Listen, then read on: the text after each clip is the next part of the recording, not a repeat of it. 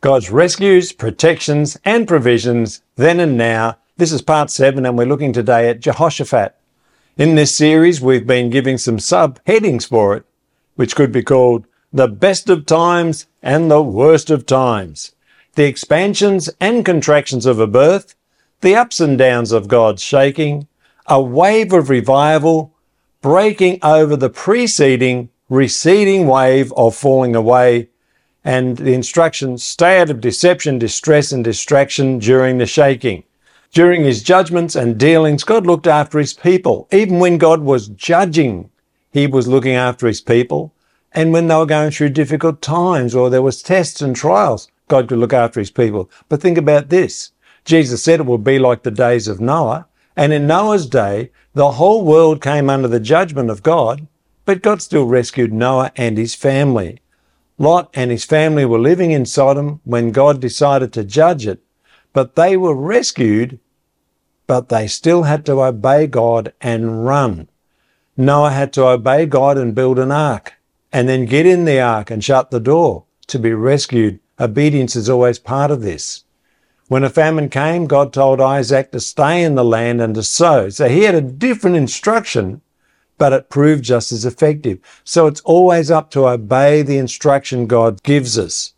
Joseph ended up in Egypt. It wasn't his choice to get there, but God got him there, and he realized towards the end of his life that he was put there by God to rescue people alive, so that despite the famine, which often came as a result of God's judgment or a move of God, despite the famine, God looked after his people in the land of Egypt. He looked after Joseph, he looked after Pharaoh and the Egyptians at that time, which just goes to show that God can look after you no matter what happens. He looked after his people in Goshen when the 10 plagues of judgment came on the Egyptians. He looked after his people crossing the Red Sea. He looked after them in the wilderness, even though they were experiencing a kind of a judgment themselves, being stuck there for 40 years because of their disobedience, but God still fed them and looked after them. And I want to encourage you that by looking at these stories in the Bible, we will see just how able God is to look after us, that will build our faith. We can encourage ourselves in the Lord, and we can focus on the fact that no matter what happens in the future, God can and will look after you, despite the threats of the enemy to cause supply chain problems, lockdowns, shutdowns, silences, blackouts. God will look after you if you keep your eyes fully on him, depend 100% on him. So, as I always say, live in the secret place, stay living by faith, walk in the Spirit, keep your eyes on Jesus, live in the Word of God, meditate in it day and night, worship God in spirit and in truth, look after others, let your love run hot all the time. If you keep to the things that God says to do, refuse to be deceived, amen, don't let your heart be troubled, cast all your cares on the Lord, he can look after you. Amen. So the series theme is, by what God has done, God is growing your faith in him for what he will do for you. Amen. As I said, this is part 7, Jehoshaphat. And to start us off, I'm reading from 2 Chronicles chapter 20, verses 14 to 17, where we see the promise of God relating to this issue. Do not be afraid nor dismayed because of the great multitude, for the battle is not yours, but God's. Tomorrow go down against them. You will not need to fight in this battle. Position yourselves, stand still and see the salvation of the Lord who is with you. Do not fear or be dismayed. Tomorrow go out against them, for the Lord is with you. Let's pray. Father, as we open your word today and look at what you did for Jehoshaphat and how you led and instructed him, I pray for each one of us today that we would see the parallel as it applies to us today, and that we would be informed about what part is our responsibility and what part is something that you will do. Father, I ask for this in Jesus' name. Amen. And I ask you to give us your spirit of wisdom and revelation today.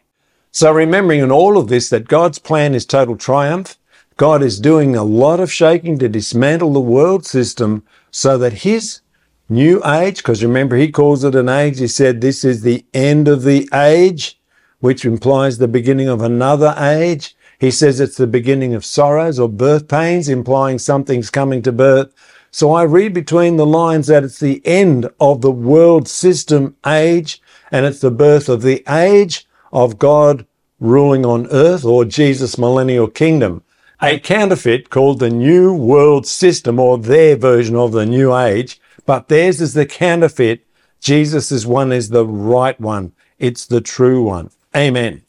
So, let's also bear in mind a couple more scriptures where Jesus said in John chapter 15, verse 19, "If you were of the world would love its own. Yet because you are not of the world, but I chose you out of the world, therefore the world hates you." Now, that doesn't sound very encouraging.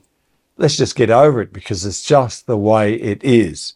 Remember, the Holy Spirit said in 1 John 5:19 that the whole world is under the control of the devil, the evil one, Satan. The whole world system is under his control. And Jesus quite plainly here is saying that he's taken us out of that system. Colossians chapter 1 verses 12 and 13 speaks of him removing us from the kingdom of darkness and translating us or putting us into the kingdom of God's beloved Son. Amen. I'm going to read John 15 verses 18 and 19 now from the Passion Translation, just to get it from a different translation. "Just remember, when the unbelieving world hates you, they hated me first." That's Jesus saying that. "If you were to give your allegiance to the world, they would love and welcome you as one of their own. But because you won't align yourself with the values of this world, they will hate you. I have chosen you and taken you out of the world to be mine." If we accept that that's who we are in Christ, then we'll understand why at times the reaction of people is the way it is and why they are plotting in the world to get rid of the Jews and to get rid of the church, because they hate God. It's driven by the devil who hates God. Amen? Now let's look at John chapter 17, verses 14 to 15, where Jesus was praying to his Father. "I have given them," that is his disciples, "your word, and the world has hated them because they are not of the world, just as I am not of the world. I do not pray that you should take them out of the world, but you should keep them from the evil one." So, in one sense, Jesus removed us from the kingdom of this world and put us in his kingdom. There's another sense in which God, even though we're not of the world, we're in the world in that we're still living here. But can you see the prayer of Jesus was not to take us out of this wicked environment, but to keep us safe while in it.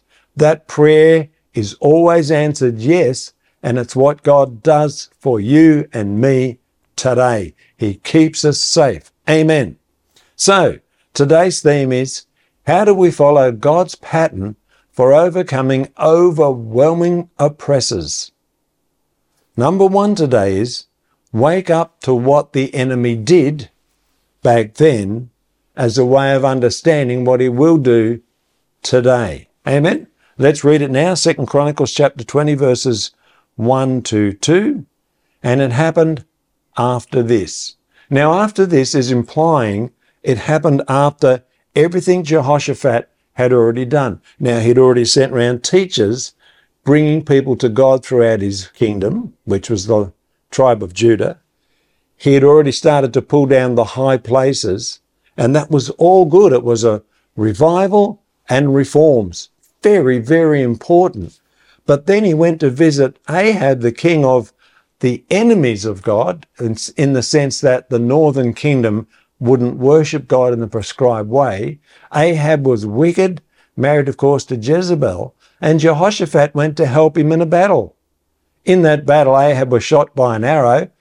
Jehoshaphat was nearly killed, and on his way back, a prophet stopped him and said, "You've been a very naughty boy. You should not have done this." And so it's the best of times and the worst of times. You've got Jehoshaphat, the best of times, bringing revival, sorting out his nation, pulling down the high places, teaching the word of God.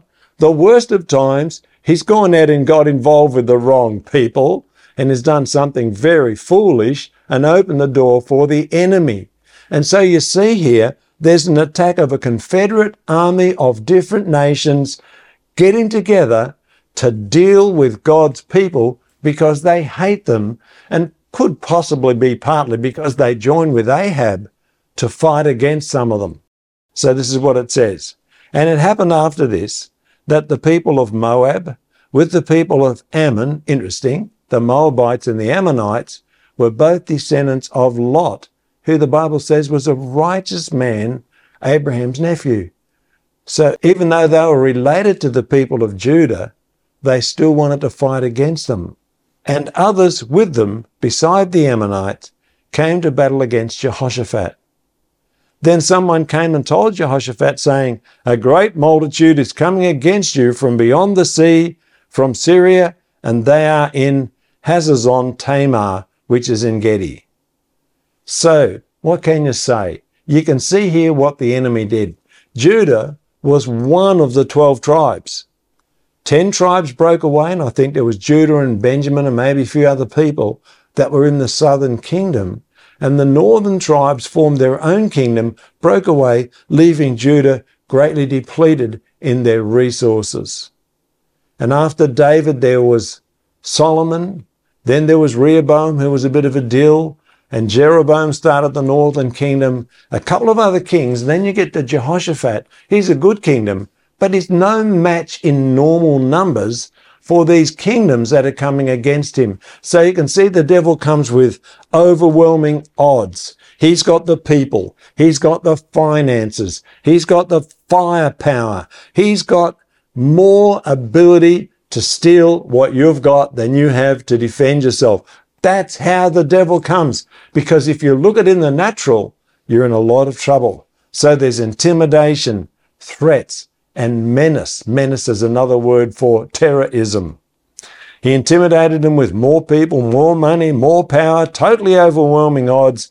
He was threatening to cause destruction, death, devastation, theft, enslavement or loss of freedom, pain, physical pain, emotional pain, national pain, religious pain. And the impression or the implication of these armies is comply or die. Do it our way or you're in trouble. And so they're stealing their freedoms. They menace them with their imposing presence, insurmountable size and power, overwhelming wealth. We find by the end of this story that they brought their wealth with them. It's almost like the street gangs coming with all of their golden chains and their bling to show that they're more effective and more powerful. And today, the enemies of God's people threaten us with digital surveillance. They reckon they can stop your money at any time, and they stopped my money this week. The bank just turned off my money. Now, they might have felt they had a reason to do that, but it still happened, and that they can threaten us with that kind of thing any time they like. And if you get an electric car, any computer-controlled car is in the future. If they want to, they can just switch it off and you can't drive it. Wherever you are, it'll just stop. Amen. So they want to lock you out of the economy. And I know that happened here in Victoria, in Australia, when things got really bad in the lockdown. The Premier said, if you won't comply with my health directives and what I'm saying, I'll lock you out of the economy. And he did. People lost their jobs. People couldn't buy things. They couldn't go out to restaurants because of that. It was a loss of freedom. And I've got to say it here right now. The Bible says it is for freedom that Christ has made us free. So who made us free? The government? No.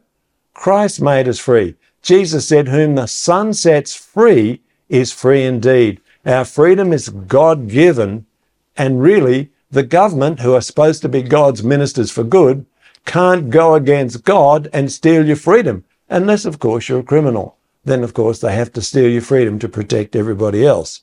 Amen? But if you're a good, God-fearing person who's not doing anything wrong, nobody should or can steal your freedom, but you may have to do spiritual warfare and a lot of prayer to stand up for your freedom and believe that the battle is the Lord's and see them overwhelmed by God in Jesus' name. Amen. So we need to wake up to the enemy's modus operandi, his MO. be aware what he's like. He's a thief, he's a killer, he's a destroyer, he intimidates, he threatens, and he will steal if he's given the opportunity, and he will kill. Amen? So wake up to what the enemy did, because it's what he does. Number 2 today, how do we follow God's pattern for overcoming these overwhelming oppressors? Number 2, imitate what the leader and God's people did. We're reading now from 2 Chronicles chapter 20. I'm starting in verse 3 again. And Jehoshaphat feared. Now, I'm not saying that you should imitate his fear, but it was a natural response to such an overwhelming enemy seeking to kill him and to take his country. Very, very scary moment. But he used it to call on God wholeheartedly. So he prayed. He called a solemn assembly in 2 Chronicles chapter 20, verse 3 to 4. He set himself to seek the Lord and proclaimed a fast throughout all Judah. Now hang on, shouldn't they be pumping iron right there? Shouldn't they be eating protein shakes and doing what they can to build themselves up ready for this fight? Not according to this. He couldn't fight them even if he did everything right. He still couldn't win naturally, but his eyes were on God, and he proclaimed a fast. So Judah gathered together to ask help from the Lord. From all the cities of Judah they came to seek the Lord. So this was a fast. It's a solemn assembly. There may have been other times when people came together to celebrate, to do feasts, or come together for a wedding or a coronation, but this time they're coming together for a solemn assembly, like it says in the book of Joel. Gather together, weep, mourn, fast, seek God. Amen. He led them in prayer, B. Then Jehoshaphat stood in the assembly of Judah and Jerusalem in the house of the Lord. Note, you've got to note the place. They came to the house of the Lord in their covenant. That was very, very significant. Of course, in the New Testament, we all have access directly to God. So no matter where you are, you can go to God, but we still should not forsake the assembling of ourselves together, because that's also written in the New Testament. So they were in the house of the Lord before the new court and said, O Lord God. So Jehoshaphat said, and then he addressed God. So Jehoshaphat prayed. In that prayer, see, he magnified God and said, O Lord God of our fathers, are you not God in heaven, and do you not rule over the kingdoms of the nations? And in your hand is there not power and might, so that no one's able to withstand you? Are you not our God who drove out the inhabitants of this land before your people Israel? So Jehoshaphat praised God and he magnified God. Now, of course, you can't make God bigger than he is, but you can make your perception of who God is in a relative way compared with the enemies larger.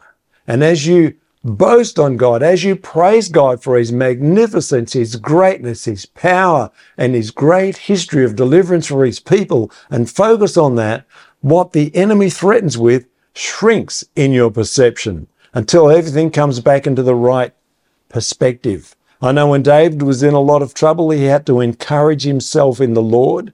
And there are times when we need to do that.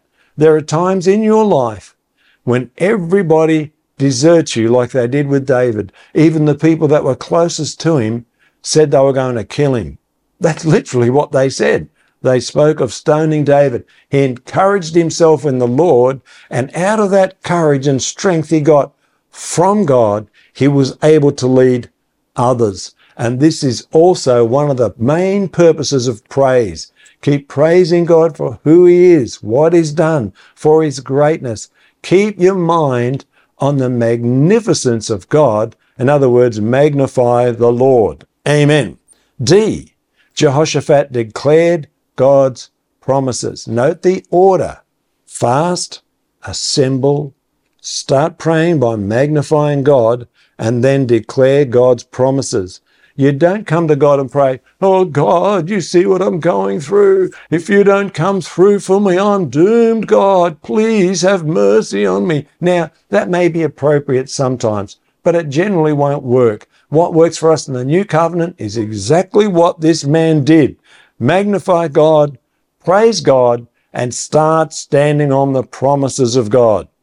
Are you not our God who drove out the inhabitants of this land before your people Israel and gave it to the descendants of Abraham your friend forever? And they dwell in it and have built you a sanctuary for it in your name, saying," now this is the other promise, right? First promise, you gave us this land and these Confederate armies are coming to kick us out and to kill us. You gave us the land, Father. It's our land. That's God's promise to Abraham's descendants through Isaac. The second promise he quotes is this one in verse 9. You said, God, when Solomon dedicated the temple, if disaster comes upon us, sword, judgment, pestilence, or famine, we will stand before this temple in your presence, for your name is in this temple, and cry out to you in our affliction, and you will hear and save us. God promised them, if they did exactly what they've just done, come before the temple, cry out to God, fast, humble themselves, intercede, and ask for his help, that he will hear and save. Amen? Like the Bible says, if my people who are called by my name will humble themselves and pray, that I will hear from heaven, I'll forgive their sins and save their land. Amen. So Jehoshaphat called on God's promise in his prayer, and he reminded God, now this only applies if it applies. In other words, if you've done it this way, you can use this in your prayer. He reminded God that obedience to him is what led to this situation. 2 Chronicles 20, verses 10 and 11. And now, here are the people of Ammon, Moab, and Mount Seir, whom you would not let Israel invade when they came out of the land of Egypt, but they turned from them and did not destroy them. Here they are, rewarding us by coming to throw us out of your possession, which you have given us to inherit. He's saying those enemies only exist because we obeyed you. We killed a lot of other people out here when we came into the promised land, but you said, don't touch them. Let them live. When we were strong in number, when we were winning battles, we were outnumbering them. You said, don't touch them. And now there's a lot more of them than us. And now they're rewarding our saving them alive by coming out to fight against us. God, we're in this mess because we obeyed you. Hint, hint. In other words, he's able to throw the care of this over onto God because they're living in obedience. And remember, Jesus is saying that if we walk in his way, if we live in him, if we're in Christ Jesus, the world will hate us. Not because of anything we've done necessarily, but because they hate him. Amen? Then in the prayer, he asks God to deal with this here and now. He doesn't pray, God, deal with this on Judgment Day. If they kill us now, we'll sort it out later. He doesn't pray that. He prays, God, will you not judge them? For we have no power against this great multitude that has come against us, nor do we know what to do, but our eyes are on you. Now all Judah, with their little ones, their wives and their children, stood before the Lord. This is a great assembly of all of God's people coming before him and saying, God, we've got nowhere else to go, no one else to look to. We're here because we obeyed you. We're trying to live in what you promised us. So now we're giving you the responsibility of this problem, which they were well and truly able to do. Amen. It's part of casting all the cares on the Lord. Amen. You know, when I began to follow Jesus fully, I started to get death threats. And once a man came out the front of my house wanting to kill me, and I had to go out there and face him. But when I did, the prayer came to me and the words, I rebuke you in the name of Jesus, because the New Testament explains that it's not against flesh and blood that we wrestle. And I was able to rebuke the demon that was trying to control this man and turn him into a murderer against me. And in the name of Jesus, we ended up casting the demon out of him, saved our life, and brought him closer to God. Praise the Lord. But if I had done things against this guy personally, when God was telling me not to, it would be a lot harder to call on God's help in that situation. Amen. So, what do we do about following God's pattern for overcoming oppressors?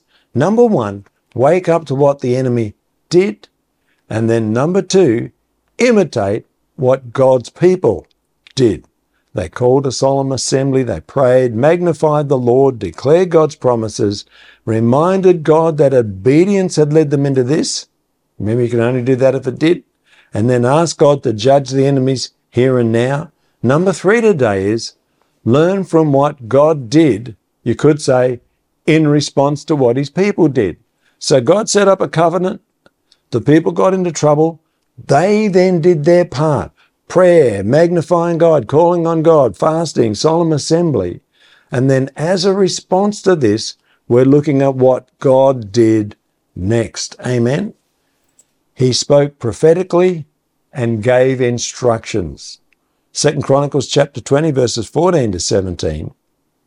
So after they've prayed this prayer and they're all there waiting on God, then the Spirit of the Lord came upon Jehaziel. So it's interesting to me that God's response was first prophetic. And we live in an era right now where the prophetic ministry is in ascendancy.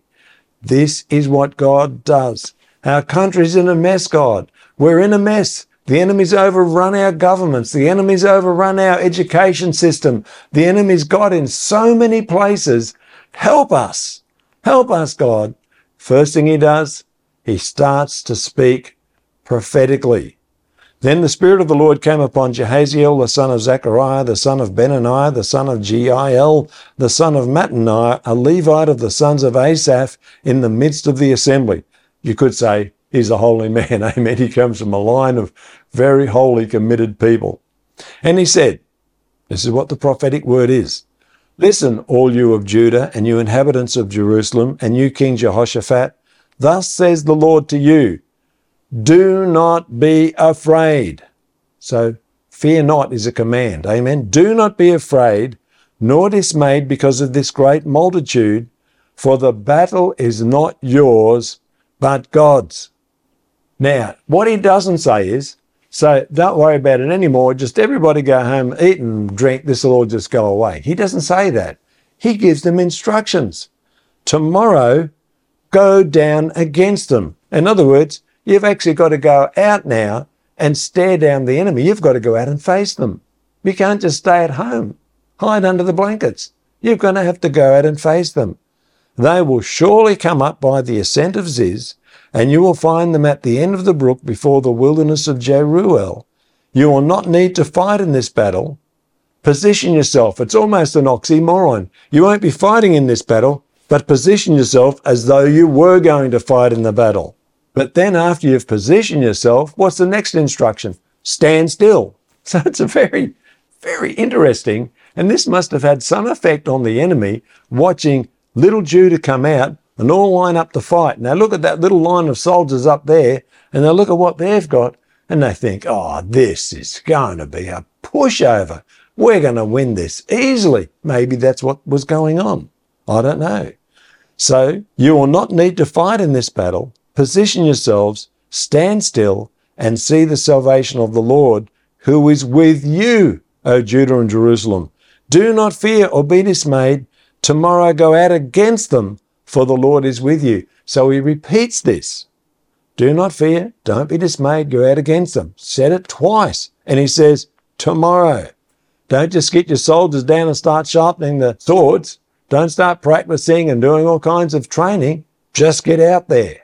Get out there. And it's like when that guy came round to kill me. I said, God, well, I called the police. He said, no, you deal with it. Get out there. And I had to open the door and go out and face down a guy that was out the front of my house wanting to kill me. It wasn't easy to go out that door, I can tell you now. And that must have been how they felt. Probably they felt worse. So remember this, no matter what the enemy seeks to do, through intimidating force and overwhelming odds and all of their threats and their threatened fines and their threatened things they threaten to do, the battle is not yours, the battle is God's. Tomorrow, go out against them. You'll not need to fight nor be dismayed. Position yourself, stand still. And we have to position ourselves, all right, in spiritual warfare and prayer. The Lord is with you. You're going to have to stare down the demons. Amen. Stare down the demons because they're the real enemy. In the New Testament, we thoroughly and 100% are taught that the battle is not against flesh and blood, but against principalities, powers, the rulers of the darkness of this age, wicked spirits in the heavenly realms. That's who we fight. And we fight them with weapons that are not carnal, but mighty through God to the pulling down of strongholds. Amen. Give no place to the devil. In my name they will cast out devils. We've been given the name in Jesus that's above every name, that at the name of Jesus every knee will bow. Things in heaven, things in earth, and things under the earth, and every tongue will confess that Jesus Christ is Lord. We have to join this battle. We have to be part of it. Amen. We have to be part of this battle. Glory to God. B, God graced his people to respond supernaturally in faith. So they did all the prayer, the assembly. God responds to their prayer by giving them grace to do this. He responded to their prayer first by giving them a prophetic word, and then grace came on them. You'll see it happening here. And Jehoshaphat bowed his head with his face to the ground, and all Judah and the inhabitants of Jerusalem bowed before the Lord, worshipping the Lord. Now in the Old Testament, worship was signified with body language of bowing or prostrating oneself in humble, submissive surrender to the one you're worshipping. You'll see that in Jesus' life, many people ran to him, fell down before him, and worshipped him. Sometimes the demons would cry, "You are the Christ." Amen. And I believe in this passage, what this indicates is we've got the prophetic word now. We know we're going to have to go out and face down the enemy, and we worship you, God. We humbly surrender because there's nobody else to turn to, and we will do what you are saying. Verse 19, then the Levites of the children of the Kohathites and the children of the Korahites stood up to praise the Lord God of Israel with voices loud and high. Amen. I believe that praise was partly supernatural. They'd done everything up till then. They completely humbled and submitted themselves.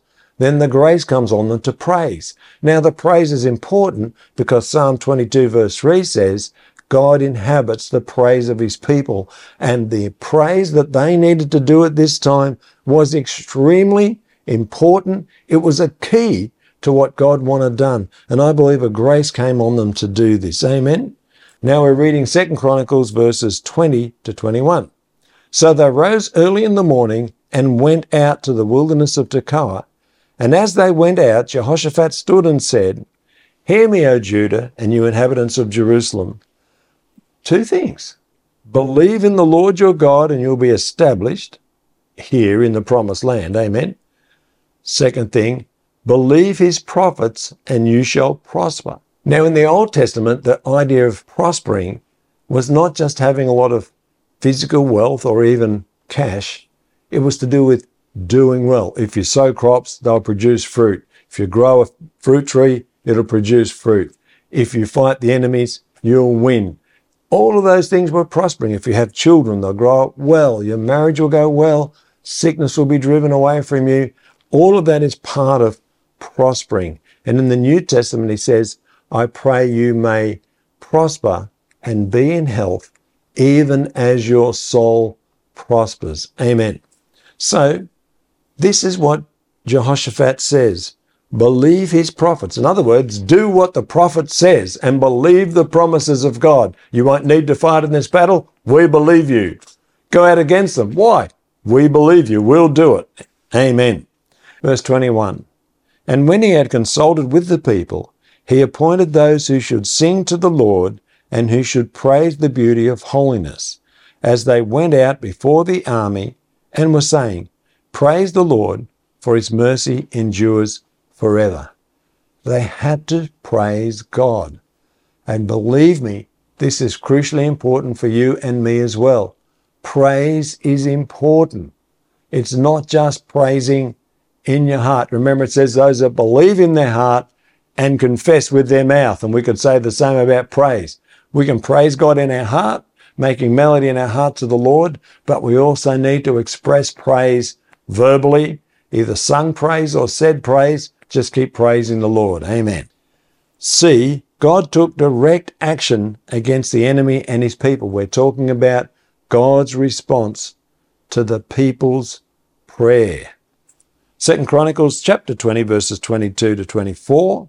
Now when they began to sing and to praise, the Lord set ambushes against the people of Ammon, Moab, and Mount Seir, who had come against Judah, and they were defeated.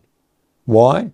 For the people of Ammon and Moab stood up against the inhabitants of Mount Seir to utterly kill and destroy them. And when they had made an end of the inhabitants of Seir, they helped to destroy one another. So when Judah came to a place overlooking the wilderness, they looked toward the multitude, and there were the dead bodies fallen to the earth. No one had escaped. Now, I'm not trying to be bloodthirsty or macabre in this. What I'm saying is the enemies were permanently removed. And that's a picture of the end of this age where the devil controls the world system. In the shaking that's going on, it breaks apart and falls away because it cannot withstand the shaking. Only that which is built on God's word can last in the shaking. Amen? Jesus said to build your foundation on obedience to his word, and then the floods come, the winds come, the rains come, and it doesn't fall. Book of Hebrews talks about shaking, and God being a consuming fire. The only thing that won't shake or burn up is based on God's word. That's what remains here. Once all of this is passed, that's what remains on into the future. Amen? So our praise at this time, believing God and obeying God, leads to this sort of confusion and self-destruction among the enemy until eventually their cohesion falls apart, their alliance fails, and they fight one another and kill one another, destroy one another until there are no enemies left to deal with, just like when the children of Israel came out of Egypt after the 10 plagues. Eventually their whole Egyptian military was annihilated by God in the Red Sea, so they never had to face that enemy again, and the people of Judah never had to face these enemies ever again because they were so destroyed. Amen. And an interesting thing took place then. This is D. God transferred the wealth to his family. Let's read it, verses 25. When Jehoshaphat and his people come to take away the spoil, they found among them, that's the dead people, an abundance of valuables on the dead bodies and precious jewelry, which they stripped off for themselves, more than they could carry away. And they were 3 days gathering the spoil because there was so much. Amen. What an amazing thing. You know, the Bible says in Proverbs 13:22, good people leave an inheritance for their grandchildren, but the sinner's wealth passes to the godly. Another translation talks about the wealth of the wicked is laid up for the just. And here's an example of this. The enemy threatened to take all the wealth from God's people, wealth referring to their land, their valuables, their produce, their wives, their children. The enemy was threatening to take it all. But what happened?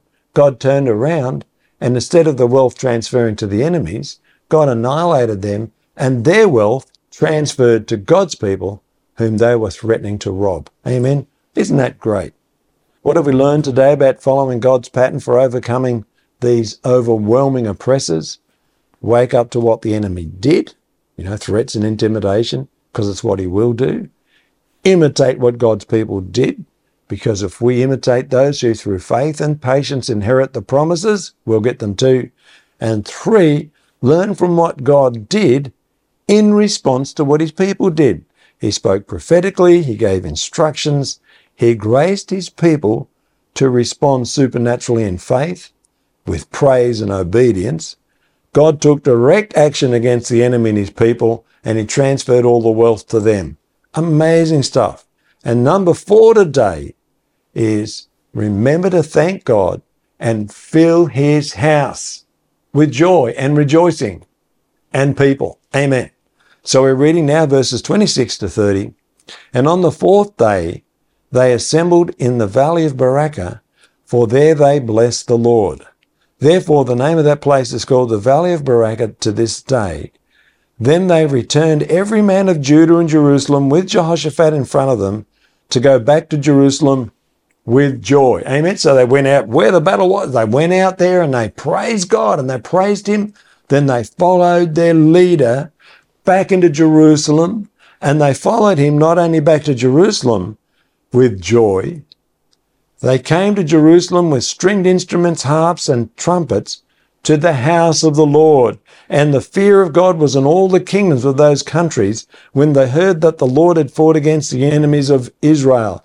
Then the realm of Jehoshaphat was quiet, for its God gave him rest all around. Amen. They filled the house of God with praise, with rejoicing. They remembered to thank God for what he had done. And in the midst of all of that praise, just like in David's day, when he instituted the tabernacle of David and that praise going around the clock, the power of God subdued all of the surrounding nations, and Jehoshaphat and his people lived under the glory, the anointing of God. The fear of God was on all of those people, and they lived in peace. That's God's plan for you. Amen? That's God's plan for all of us. So how do we follow God's pattern for overawing oppressors? Wake up to what the enemy did. Imitate what God's people did. Learn from what God did in response. And finally, remember to thank God and fill his house with rejoicing. One caveat. Remember, in the middle of all this, obedience to Jesus is essential. Hebrews 5:9, and having been perfected, he became the author of eternal salvation to all who obey him. Jesus is Lord. It means boss, controller, the one who gives out the orders. When Paul got saved, he said, "Who are you, Lord?" He said, "I'm Jesus." And then he said, "What do you want me to do?" He knew that Lord and receiving instructions goes together. Worship means surrender. It means submission. It means falling before God in your spirit man and saying, "God, you're the Lord.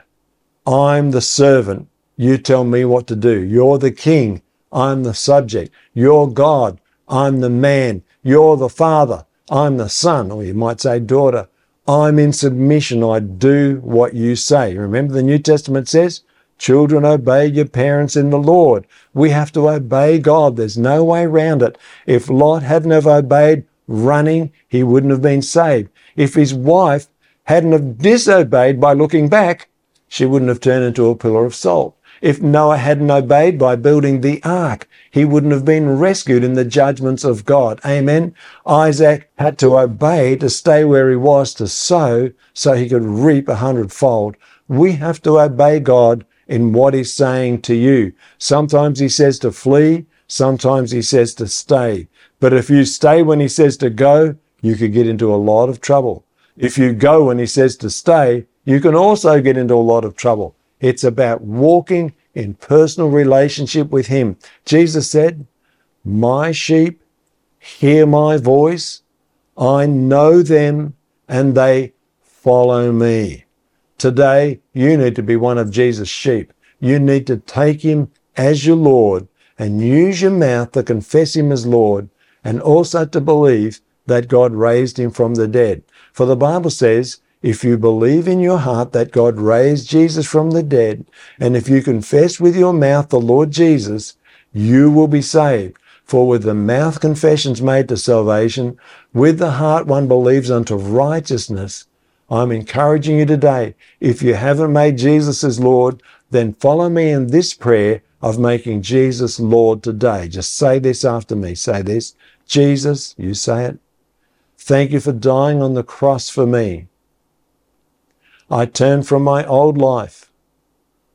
I receive you as my Savior. I believe you rose from the dead. Lord, what do you want me to do? I receive your new birth. I confess you are my Lord. I believe my name's in the Lamb's Book of Life. And by your grace, I will follow you and obey you from this day forward. In Jesus' name. Amen.